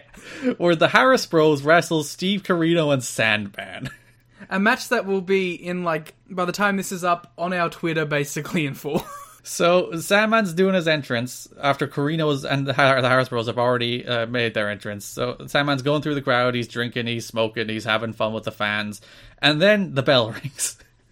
And the Harris Bros continue to beat on Steve Corino. Steve Corino makes his own comeback. They hit him with the H-bomb. That's a horrible name for a move. I was going to say, like, in Corino's defense here, like, he gets, like, 70% of the offense still. Like, he's hidden stunners, he's, like, hidden strikes, he's beating them up. They kind of get him on, like, a banana slip H-bomb. And pin him, while Sandman turns around and is like, hey, wait a minute. Yeah, Sandman turns around when the 3 is counted. And he's like, wow, what? He's busy trying to get people in the crowd to drink his beer. I absolutely adore the idea that Sandman's partner was pinned because he was too busy doing his entrance. It's awesome. Sandman rules. There was an even better one, frankly, at the end of the month, where the main event of the last show of the month is the Sadistic Madness match, or as James Mitchell likes to call it, an S&M match. Please say it as Raven, as James Mitchell. A Sadistic Madness match. There you go. The rules of the Sadistic Madness match are as follows. You must bleed before you can be pinned or submitted. So the tactical advantage is to try and avoid bleeding, and therefore you cannot lose the match. Sandman, however, makes his entrance, his usual entrance, which involves downing a can of beer and then smashing that can of beer off of his forehead. Sorry, I just want to mention, in this case too, Sandman went to the extent of bringing like a 12-pack down with him too. It wasn't even a couple cans. He bought like the box.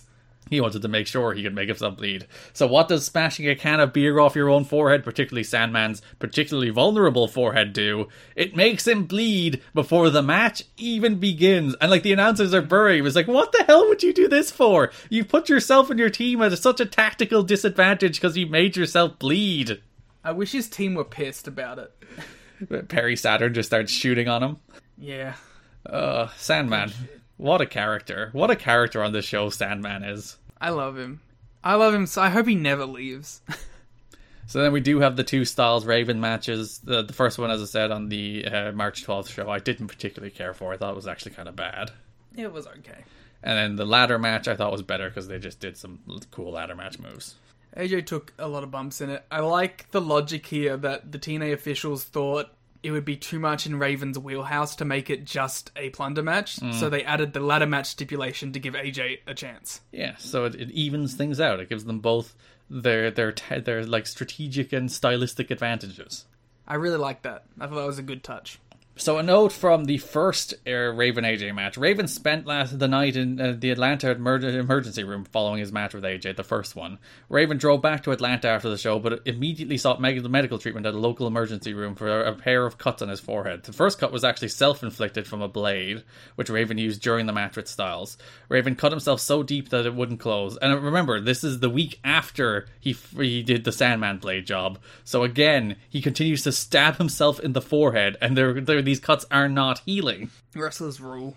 He needed plastic surgery for that, and then the second cut occurred on the March 19th show when Styles hit him with the handle side of a trash can, which bust him open again. Which Don West was aghast at. He hit him with the other side. That's much worse. Well, that's because he talks so much shit about AJ. AJ's like, fuck you, I'm going to hit you with the other side of the can. And you'll note, Raven wasn't on the March 26th show because he asked for it off. It's like, I am bleeding so much every single week. I need a week off for these dumb freaking cuts in my forehead to heal. Please. I'm hurting so bad. He needs a plastic surgeon to sew it together just so it starts to heal. And the glue doesn't work anymore. My God, Raven. So much blood from Raven on these shows. Okay, I think we're through all the sex stuff. Sex sales. Well, yeah, I guess, like... So, yeah, I was gonna say, like, the Russo stuff is, like, repeated throughout the month, but it's only really the one segment, so... Yeah, you see scenes from that one segment multiple times, and, like, Jeff Jarrett does an interview at the end of the month where they mostly talk about that segment as well. And also he does one on the same show where that happens, and he's like... You know, the annoying part about this whole Jarrett Russo stuff is every time he can, Jarrett's like, you know, Russo's not that bad of a guy. He's kind of just a passionate guy who really believes in the things that he's into. And you're like, Jarrett, no! Hate him! I like the way Mike Tenay is the opposite, because he brings Mike Tenay for that interview, and then Russo's like, you don't believe me, do you, Mike Tenay? Mike Tenay's like, no. And Russo's like, that's because you're too deep into wrestling. It's like, no, it's because you spent a lifetime being full of shit. Also, because this isn't real. It's a storyline that I'm a part of. It is actually a shoot. Oh, I didn't even read the note from frickin' the Torch about how basically they're like trying to convince people this is a shoot again, even though Russo's backstage at every show. Cool. For whatever it's worth, some TNA officials are being told that Vince Russo's retirement speech was a shoot. However, Russo was backstage at the show, and his vignette was taped in the building, not at his home as was claimed as part of a storyline.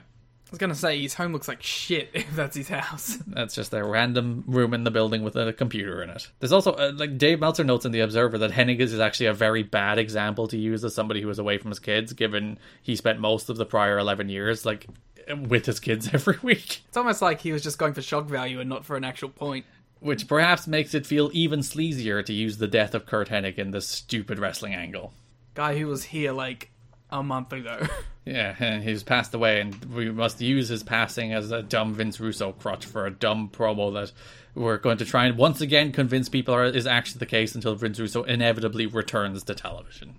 No, I'm pretty sure he's never coming back. Oh yeah, sorry, he did say it's not an angle. He wishes it was an angle. I wish it was an angle. So we had many other debuts this month. One of the bigger ones was Jim Duggan.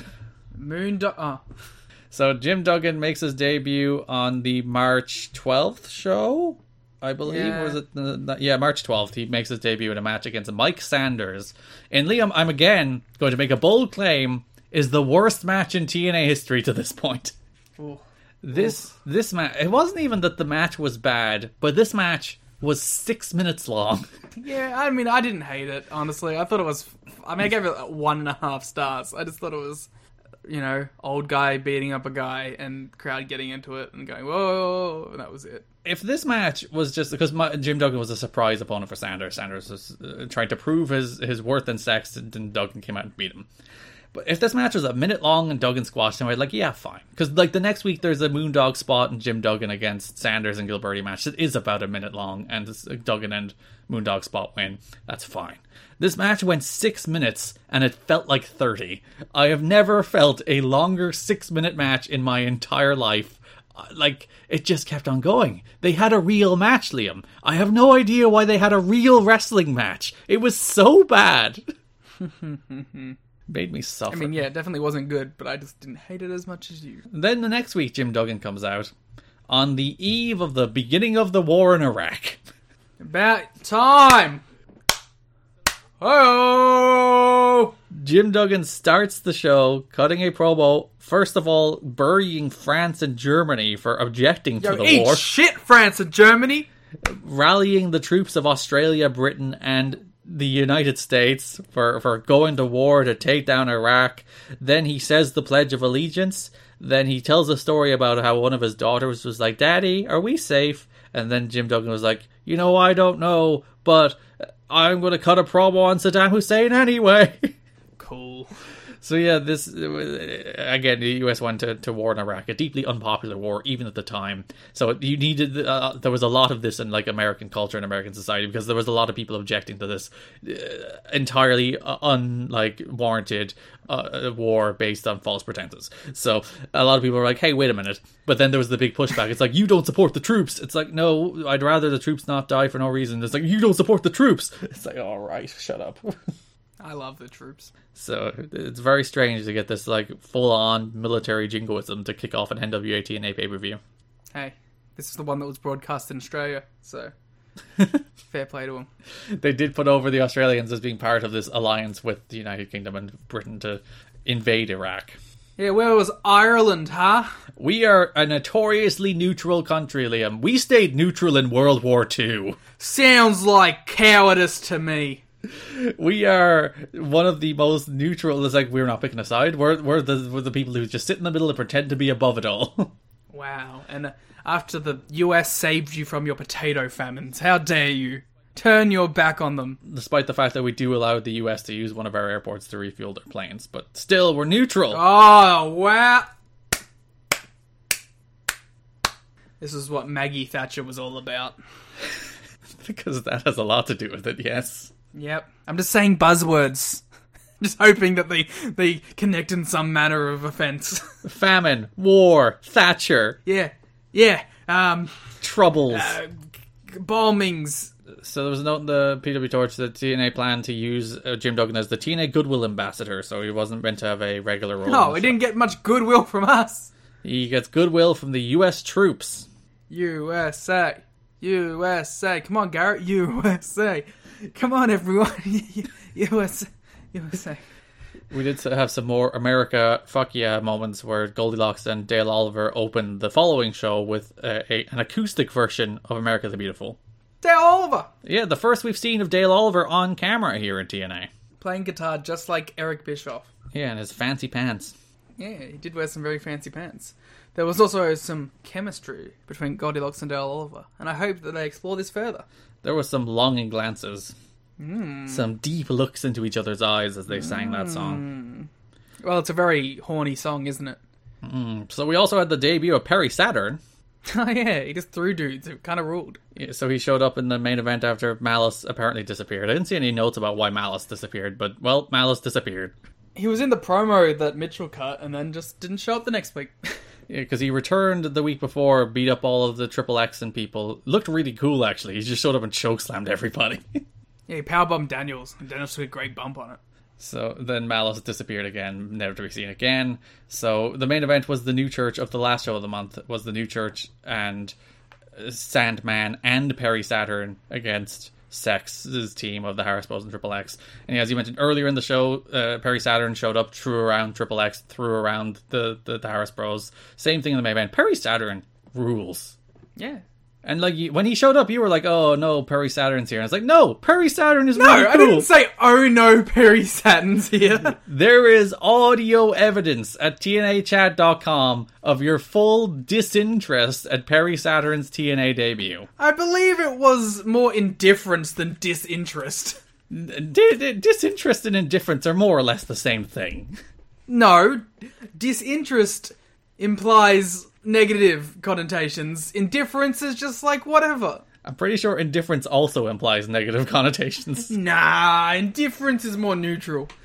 It's still pretty negative. I don't think indifference is negative. I think indifference is indifference. Could go either way. Could be some good, could be some bad. Hey, oh. If somebody says, "I am indifferent to you," do you two ever take that as like, you know what, I'm not going to be upset about this person saying this thing to me? I would never be offended by someone being indifferent to me.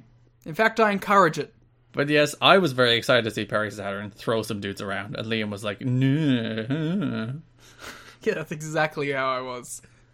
Again, audio evidence. TNAchat.com. You can hear it for yourself in the watch along. Yeah, we got him. This is all. We're just working a storyline right now, so they go buy the watch along. This isn't an angle. I wish it was an angle. Yeah, I'm leaving the podcast forever. But yes, Saturn showed up, threw people around, and he wasn't the only one who showed up for that main event, Liam. Also, we had the TNA debut. World's largest love machine. Of Viscera, Mabel. I'm chucking up the V's right now. Big Daddy V. Big fan of Big Daddy V. He showed up, he dropped Chris Daniels with the choke bomb. He was a pal of Ron Killings, who we'll talk about, I guess, in a second as well. But yes, the debut of Viscera. I'm into this. I love Big Daddy V. I'm ready for this run. I enjoyed the note in PW Torch. Virtually nobody in TNA expects Mabel to be in for more than a week or two. Aww. So he did join Ron Killings, who had a month. So first couple of shows of the month, he was standing in the crowd. He was watching. He was like, "Oh, what's Ron Killings doing? How does he feel about all these things that are happening?" I didn't even remember that. I don't remember him being in the crowd. Says Mr. I didn't even watch these shows. No, I watched these shows twice and I didn't even notice him in the crowd. He was there for the first show. The second show, he disappeared. Then, third show of the month, he makes the save for Jarrett and Truth and all those. Jarrett and Dusty and D'Lo, they're being attacked by Stacks. Truth comes out, saves them, and everyone's like, oh, Truth is on the side of tradition, blah-de, blah-de, blah-de, blah. Then later in that same show, when Jarrett, D'Lo, and Dusty beat the New Generation, Truth then comes out and attacks Jeff Jarrett. No! So we just do not know what is happening with Truth. He is turning face and turning heel within the same show. Like, legitimately, I think he's, like, we always cite Big Show as the example of somebody who does just random turns at any given moment. I think Truth is a bigger example here in these early days of TNA. To be fair, I think everyone in TNA is a better example because no one stays the same alignment for more than a month. But, like, Truth doesn't stay the same alignment for more than, like, 2 segments. Yeah, let's be real. Jarrett has, like, swapped back and forth, like, 4 times in the show before, so I don't think it fucking... Like, everything here is just as up in the air. I think for the most part, Jarrett was a heel until sex, and now he's a babyface. As opposed to Truth, who is legit, like, I don't know. Like, he attacks Daniels, like, Viscera attacks Daniels in that main event segment, so he's back to being a babyface, despite the fact the week before he turned heel again when he attacked Jarrett? I don't know. I like Ron Killings. I want to cheer for Ron Killings. Why are you making it so hard? Yeah, because they don't know what to do with him. So this month we had the continuing feud between Jerry Lynn and Conan, a feud that you bizarrely hate despite the really cool matches that happen in it. I don't hate this feud. I'm so upset because if you go to the $1 tier in our Patreon, you can see our star ratings, which I will reveal. Liam gave the Super Crazy versus Jerry Lynn match that happened on the March 5th show 2.5 stars, even though that match kicks so much ass. That match ruled. I don't know what you're talking about, Garrett. If you go and check those stars, it says 3.25. That's still too low. It's minimum 3.5. I don't know what you're talking about. It's a perfectly reasonable... I'm going to bully you into giving this Jerry Lynn Super Crazy match the credit it deserves. I did!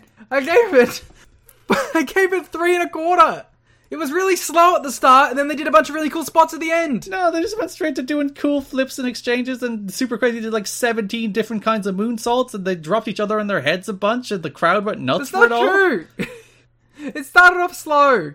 You are disparaging the good names of Super Crazy and Jerry Lynn. This, by the way, is Super Crazy's only TNA match. Yeah, he definitely should have been brought back more, because he did rock in this. Remember his spinning powerbomb? Remember how cool that was? Yeah, I do! That's the reason I thought the match ruled! Just because of the spinning powerbomb? And all the moonsaults! He did like 17 different moonsaults! Yeah, good stuff.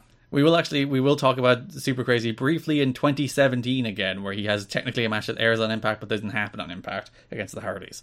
But until then, we will never speak of Super Crazy again. This is his only match and you buried it. I didn't bury it. You were like, I never want to see Super Crazy again. This Super Crazy match was the worst thing I've ever seen. Why is he booked in TNA? I wish Jerry Lynn wrestled good wrestlers. Conan has never been more wrong when he was talking about these Lucha Libre guys. I heard you say all that with your star rating. Yeah, 3.25. You gave it 2.5 like an absolute monster. A scoundrel. Yeah, then I rewatched it. Not giving Super Crazy the respect he deserves. And then the match I didn't like, but you did for some reason. Damien 666 and Halloween against Jerry Lynn and David Young. Yeah, this match rocked. Which apparently you thought was better than the Super Crazy match. Yeah, just a banger tag match. I like Halloween like Damien. What's the problem? A fun note, La Parca was scheduled to appear on the baby, but he couldn't get his paperwork processed quickly enough. So, the chairman. So Halloween and Damien 666 were replacements for La Parca. And even David Young was a replacement for Paul London, who had, I think Mike Tenay said, an intestinal virus. So hope Rough. Paul London's doing okay there, but he was meant to team with Jerry Lynn here against Damien 666 and Halloween. I think the same with the following week, with Jason Cross teams with Jerry Lynn. So that would have been a couple of banger tags. You're a bigger fan of Damien 666 and Halloween than you are Super Crazy, is what you're saying here? In the NWA TNA in 2003. The following week, Conan and Jerry Lynn they don't team together. Conan and Hoovy defeat Jerry Lynn and Jason Cross as this feud continues. That was the one that I liked least of the bunch. Nothing really happened in it. It was more just to tease dissension. Again, like the story here is that the Lucha guys keep on losing and Conan snaps on them all the time. But then they cheated to win here. My favourite part of that match actually is if you notice at the very start, like Conan is famous for wearing his very sagging pants. And you'll notice, if you watch it very closely, there's a moment where Juventud Guerrera tries to pull up Conan's pants. He's like, it's So silly. It's sagging too much. I need to pull up your pants. What a good friend. And then, last show of the month, we get the big match. Jerry Lynn against Conan. It was bad. Conan should not wrestle more than, 1 minute matches. No. He does not seem... And, he's perfect for, the 6-man tags he's put in soon. But until that happens, not a good spot here for Conan. The story is, after the match, a masked luchador attacks Jerry Lynn. The masked luchador is played by Shark Boy, in case you were wondering. Who is this guy? That is a story we will see play out over the coming weeks. Who is this masked luchador, and what does Conan know about it? It looks like shit. Yeah, so he hit Jerry Lynn with a Rana and ran away. After Jerry Lynn defeated Conan, presumably ending his feud with Lucha Libre and proving the X Division is superior in the end. Now he should wrestle, all the Japanese juniors. Bring in Liger. That's not going to happen for another 2.5 years. Well, listen, Russo's in charge, and like he said, if you want your Lucha Libres, go to Japan. So bring in some Japanese talent. No, they should send Jerry there to wrestle them in their home country, in their home promotions. Go to a Best of the Super Junior. And air them all here on NWA TNA. Yeah, please do that, please. So other stuff in the X Division this month was mostly the Kid Cash feud with Amazing Red. I like how you're skipping over a debut. We'll hover back. I don't appreciate this. We clearly have debuts lined up as the second broad topic, and you're skipping over to the X Division. What's the one you want to talk about? Alexis Leray! And what does that relate to? Oh no. What did I just segue to? And now you're giving out to me. He's got me there. Alexis Lurie debuted as part of the Amazing Red Kid Cash feud, which I just pivoted to, and then you're giving out to me. Oh no. Oh no. Amazing Red Cash feud through the entire month. March 5th show, they have an X Division title match in which they do the Amazing Red and Low-Key sequence in slow motion, and they miss half of the spots. The stomps are so bad. Cash does the little head stomps, and they're so shitty. It's comically bad how bad an imitation of the Low-Key Amazing Reds, because they did the Low-Key Amazing Red spot in TNA as well, and it looked fine, and they do it here, and it's looked awful. It's awful. And that match does get better towards the end, and they start hitting stuff a lot crisper, but at the start of that match was so disjointed. They felt like they're on two completely different pages. It ended up being it ended up having enough giant explosive spots that I liked the match, but the start of it was so rough. Yeah, I think I gave the match 3 1/4 in the end, because I agree. I think it turned into a pretty darn good match by the end of it, but as you said, just these two apparently, they've wrestled before. This isn't their first match. Why do they suddenly have such bad chemistry? I don't know. I think it's even their third match, isn't it? First one with Trinity at ringside. That's the difference maker, and that's what Red thinks. So the entire of this feud is built around the fact that Amazing Red is very angry at Trinity. He believes Trinity is protecting Kid Cash's belt, and if it were a fair one-on-one match, Red would beat him. But it just makes Red look like a bit of a misogynist jerk, where he's just... But also, he's kind of not wrong. Trinity does keep interfering in these matches. But at the same, there's something about Red's delivery that just makes him seem like the asshole. Well, yeah, because he's a cocky heel now. But he's not. He's a babyface. He's still he's meant to be likable here. He's meant to be the injustice is against him. I don't know. I like cocky shithead Amazing Red. It's pretty great. I believe entirely unintended. But it kind of rules. I like the backstage segment that they have where Cash says something on the lines of I take everyone on one-on-one. Hey, even tonight I'll take 2-on-1. Blah blah blah. And he comes up and Red starts talking shit in his Brooklyn accent that I can't do, and he'll be like, "Yeah, leave her in the back. See if you can win it by yourself. Everyone knows that you're only winning because she's out there." It walks off, and then Cash just goes, "What was he talking about?" And Trinity's like, "I don't know." So the second show of the month, we get Cash against Amazing Red against Johnny Storm making his TNA debut.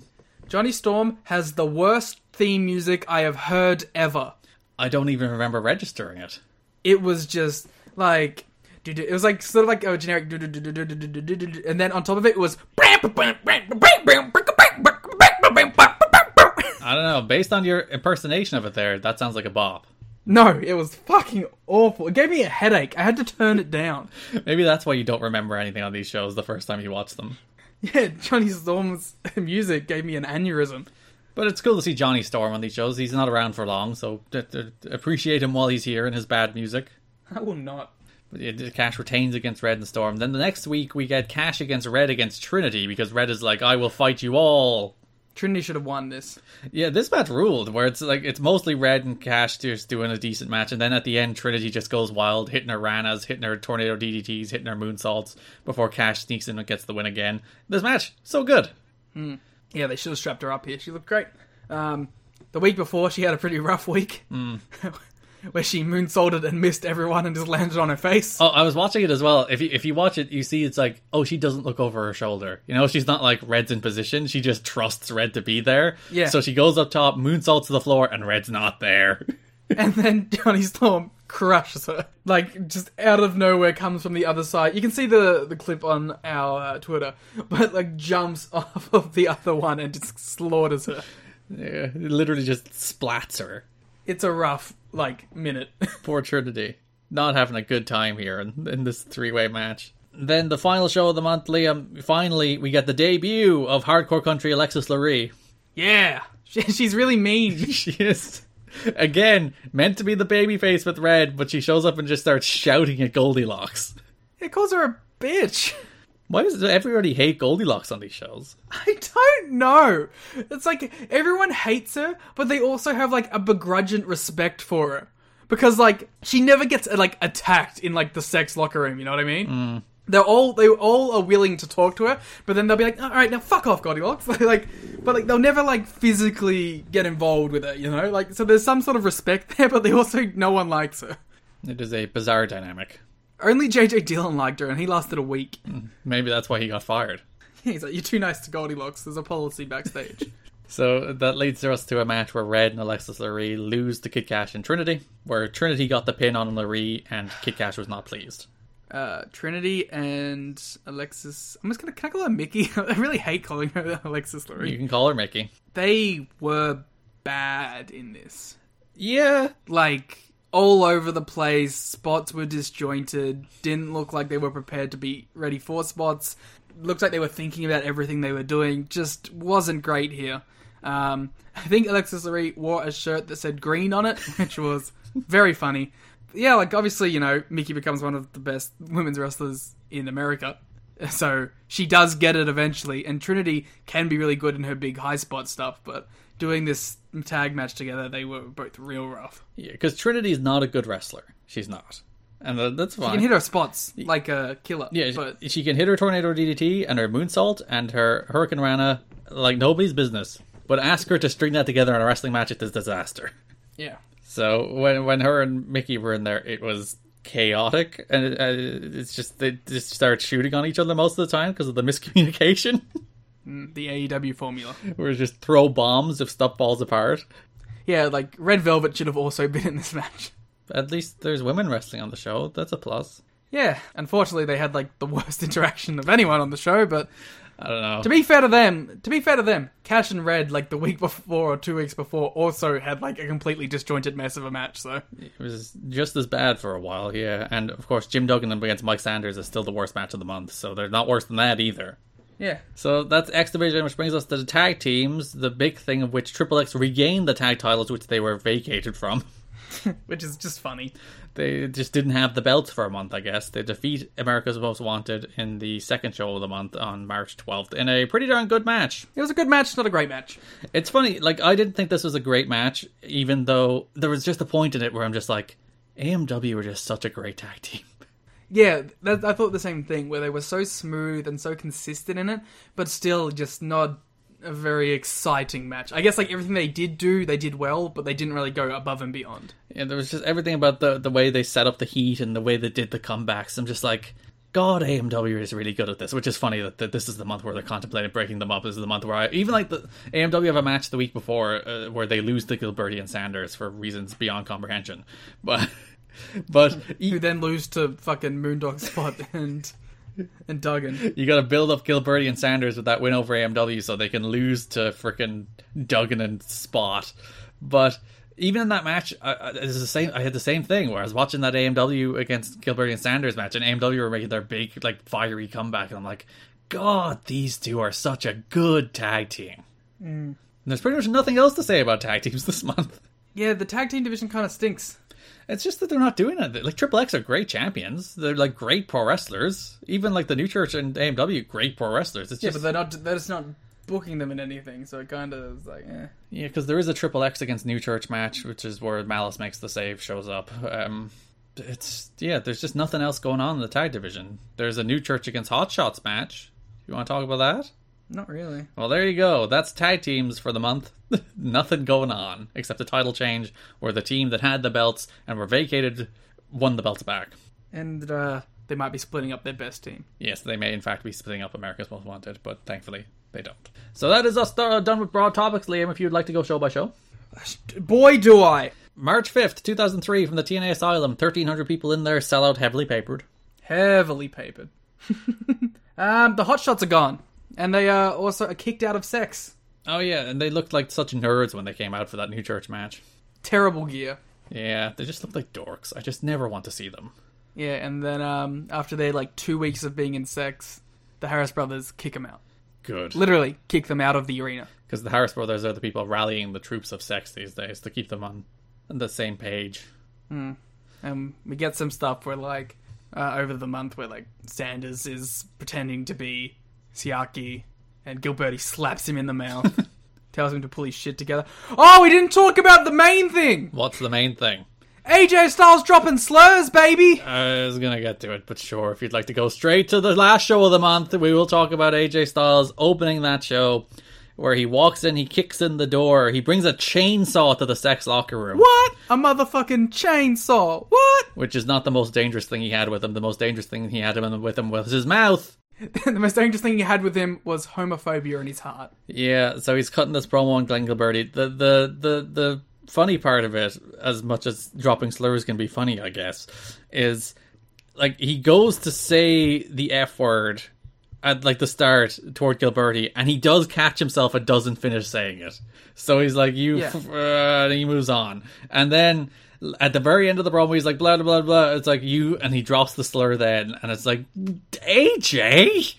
It says here from PW Torch that the belief is that he ran out of things to say and simply said that he got nervous. That seems like what happened. It seems like he didn't know what to fucking say, and he was stumbling for anything. Because he also fucked up saying when he wanted to meet them in the ring, and Disco Inferno had to save his promo. Gilberti had to be like, what, 30 minutes? And he's like, nope, 30 seconds. AJ, not a good month for AJ. It's actually, there's a funny note as well in the Wrestling Observer that Styles was publicly critical of the company, as privately several other people in the company have told us, for the incident where Lollipop showed her boobs. Styles is very religious and had been uncomfortable with some of the things WWE had done. So, this same dude is like, this woman showed her boobs, but then 2 shows later is like, I'm gonna drop a gay slur. Oh man, the hypocrisy of religion. Who would have thunk it? Yeah, AJ had a shockingly good match with Mike Sanders. Yeah, it ruled. They had a banger. It might well have been I'm not familiar enough with Mike Sanders' entire body of work to say this confidently, but it might have been the best match of Mike Sanders' career. I can't think of a better one. Certainly not in TNA. No. Because, I don't know if I went 3.5 or 3 3/4, but I went high on this. Might have been the best match of the month. You went higher on this than you went to the Jerry Lynn Super Crazy match, which does upset me. Yeah, this is better than the Jerry Lynn Super Crazy match. Ugh, you're a monster. And that one's not even a bit. This is better. Alright, you jump straight ahead, so let's go back to the March 5th show. Mr. can't keep himself in order. I'm sorry, I just remembered that happened. We do get mention of Raven's destiny at the start of this show, which is a reoccurring theme in Raven's promos. You will be hearing him talk about his destiny for a very long time. Yay. Which is a thing Alberto Del Rio then ripped off, where he started talking about his destiny. Destiny. I mean, it's not exactly it's a pretty standard go-to for a guy to be talking about their destiny. Yeah, but the destiny of becoming a world champion. It's tying them together. It's Raven's promo. Del Rio stole it. Okay, I didn't know it was so defensive over Raven's promos. Only when I'm not walking them. You were very worried in recent months that every Jorge Estrada match you might have seen is in fact the last Jorge Estrada match. No! Garrett, no! Jorge Estrada's victory over Disgraceland here on March 5th is in fact the last Jorge Estrada match we will be covering. I'm sorry to inform you. Jorge's done. It's the end of Jorge. My heart. A man who seemed to have a lot more potential than he was ever allowed to fulfill. Oh, man! man! So, at least he defeated Disgraceland. He conquered fake Elvis and rode off into the sunset. That's how I'm viewing to see it. Where in the world is Jorge Estrada? That's a good question, to which we do not have a good answer to. During Eric Watt's very long promo on the show, the crowd just started chanting, "We don't care." Yeah, it's great. And then they're right, we don't care. During the Gilberti and Sanders match against AMW, Moondog Spot shows up at ringside. And I was like, who the fuck is this? But my favourite part is Don West very earnestly suggests that perhaps Moondog Spot is the new leader of Sex. He should have been. That would have ruled. He doesn't even do it as a joke. He's just like, you know what? He might be the new leader of Sex, Mike. Yes. Yes, he should have been. Mike Tenay had a sit-down interview with AMW during the show where they were all wearing like matching leather jackets. He is the third member of America's Most Wanted. It is a good look. Yeah. We had Kid Cash doing an interrogator segment. It was a pretty sultry one too. Yeah, his response to Paul Heyman was just Jewish, which does seem... Yeah. I laughed at that one. But like, he also had a big smile on his face when he said it. And they asked him, Trinity, business or pleasure? And he was like... He responded with, wouldn't you like to know? We would like to know. Yeah, that's the point. We asked the question. That's the entire point of asking you these questions, kid. What was his one for AJ? Was it like overrated? What? No, I think he just said he was good, didn't he? I don't know. I thought he was like overrated. Yeah. No, that was Raven or whatever. Raven was like, he's overrated. Yeah. Did you have any more notes from the show? From this one, the Sadistic Madness thing's cool. Was that this show? No. I gotta mix them up. One ahead. Goodbye, Carino. You're still one ahead. What? How am I goodbye?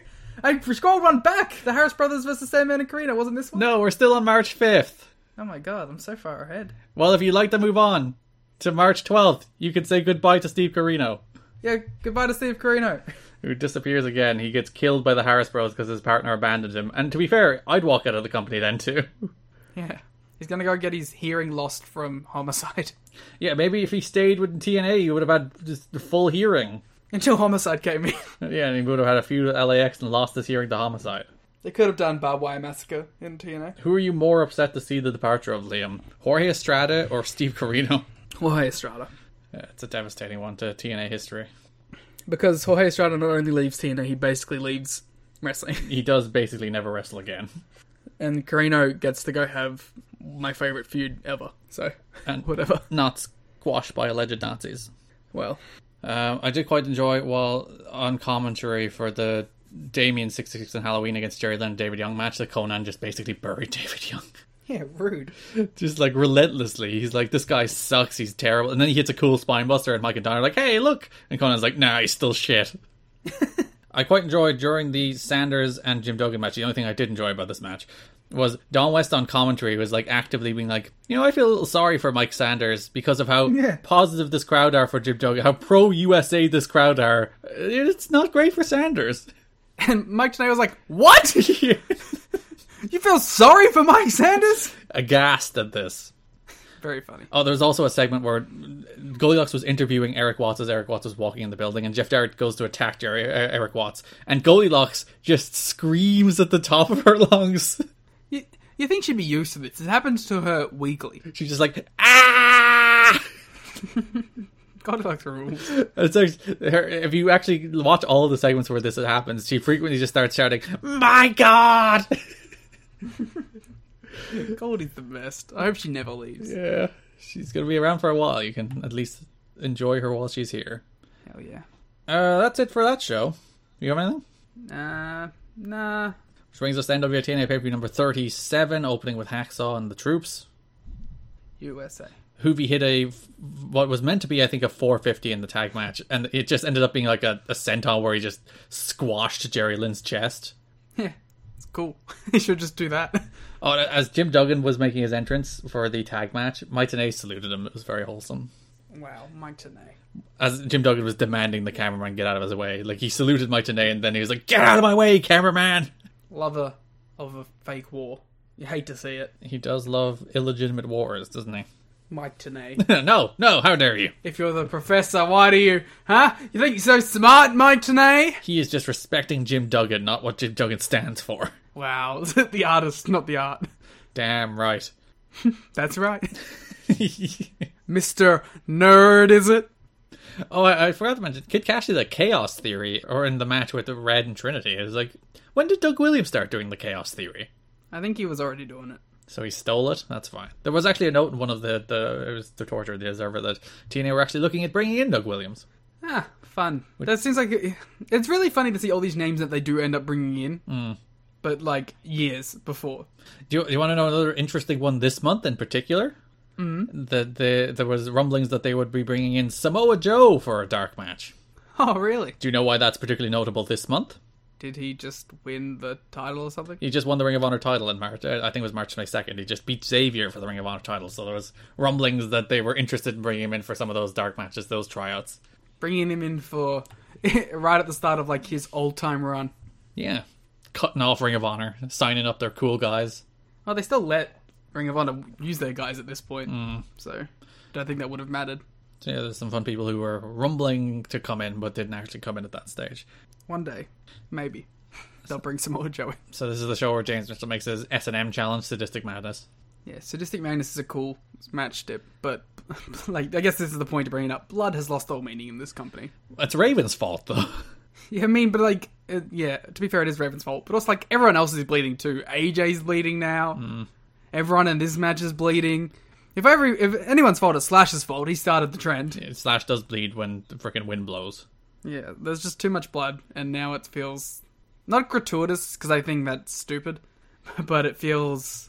Like, it has... Like, I don't feel like, ooh, blood, you know? I'm like, okay, they're bleeding now. In fact, I don't even think Slash would require wind. You could lock him in, like, an airlocked room with, like... Yeah, you put him and Raven in an airlock room where they can't move, and they just stare at each other and see which one bleeds first. It will happen, because that's what their foreheads are conditioned to be these days. And that brings us to NWA TNA number 38, March 26th, the last show of the month, which is, as mentioned, the show we did the watch along for at tnachad.com or patreon.com/kiddingme if you would like to listen to our full detailed watch along of this. Where I only did the watch along for the chainsaw moment, but then of course AJ drops the Geisler immediately after. I did think it was weird that you specifically chose an episode for a slur, but hey, up to you. No, I chose it for the chainsaw. If you listen to the watch along, it does sound like you would go, "This is the reason I chose this segment," and then it's AJ dropping the slur. No, do not misrepresent my opinions. Once again, this relentless assault on my takes and my personality and my decency, just taking me on all the time. Which means, in typical fashion, I don't have many notes for this. Do you have anything? No. There we go. Go listen to us go, wow, this show, funny, haha, meme. Yeah, Perry Saturn shows up, Liam hates him. Yeah. Yeah, alright, well, since we're in the second hour now, right? We can bring up our points of contention against each other. Uh-huh. So, Garrett, recently, both of us appeared on other podcasts in the VOW network. Sure. You appeared on the 5-Star Match Game as a special guest judge. A wonderful appearance, by the way. I listened to the show. Thank you. I appeared on Music of the Mat with Andrew Rich to talk about spooky Halloween themes. A wonderful appearance that I definitely listened to. Yeah, yep. Of course, in my appearance, I went on there, represented the brand. I gave TNAChad.com a shout out. I gave myself a shout out. I gave Garrett a shout out, of course, as, you know, a good podcast co-host would do. And then I'm listening to 5-Star Match Game. And I'm like, oh, Garrett, he's going to go in there, he's going to put out the paid service, obviously, because that's a given. And then, you know, if he feels ever so obliged, he may even shout out his co-host as well on the podcast. And then, you know, to my horror, I was betrayed. Because not only did I not shout you out, I didn't shout out the Patreon either, which I would never do in front of a potentially new audience. I would always say that you can sample our free work before you would ever pay for something, because I'm a man of decency and honour, Liam. You know, it's not an angle. I wish it was an angle. I plugged my Disney podcast instead. Yeah, what the fuck was that? Which you can listen to at magicbydesign.buzzsprout.com. No, don't listen to it. I refuse. Ken listens to this show, so thumbs up, Ken, my brother and podcast host. You can follow Ken on Twitter at, I think it's Ken Kidney. Yeah, this is why I'm an Ed Kidney guy. Yeah, so you can go to at Ken Kidney on Twitter, you can follow Ken. That's it for the March 2003 episode of You Got to Be Kidding Me. Thank you so much for listening. If you would like to support the show more, you can go to tnachad.com or patreon.com/kiddingme. where you can subscribe and you can get our watch along. You can get Monday War Games. We just did a Q&A that went up, and you can get all fun stuff that you can support us. If you just like the show, you want to throw some bucks and get something in return, TNAchat.com. It's a perfect place to go. Now he knows how to plug it. Because I'm on my own podcast, and the people who have listened all the way through to all of our nonsense are the people most likely to support us. And maybe you want to throw a few bucks. But if you don't, that's also very cool. You can follow me on Twitter at Garrett Kidney. You can follow the podcast on Twitter at TNA History Pod. Thank you so much for listening. Oh, fuck you! Fuck you! You can follow Liam on Twitter at Tweet Buddha. Thank you. We'll be back next week with the finale of Monday War Games. As we mentioned, the watch along of the last show of the month is up now, so you can listen to that. And we'll be back in 2 weeks with April 2003. So thanks for listening, and bye-bye. Bye. Oh yeah, you could be king of these nuts. You know what I'm saying? Save big on brunch for mom, all in the Kroger app. Get half gallons of delicious Kroger milk for $1.29 each. Then get flavorful Tyson natural boneless chicken breasts for $2.49 a pound, all with your card and a digital coupon. Shop these deals at your local Kroger today, or tap the screen now to download the Kroger app to save big today. Kroger, fresh for everyone. Prices and product availability subject to change. Restrictions apply. See site for details.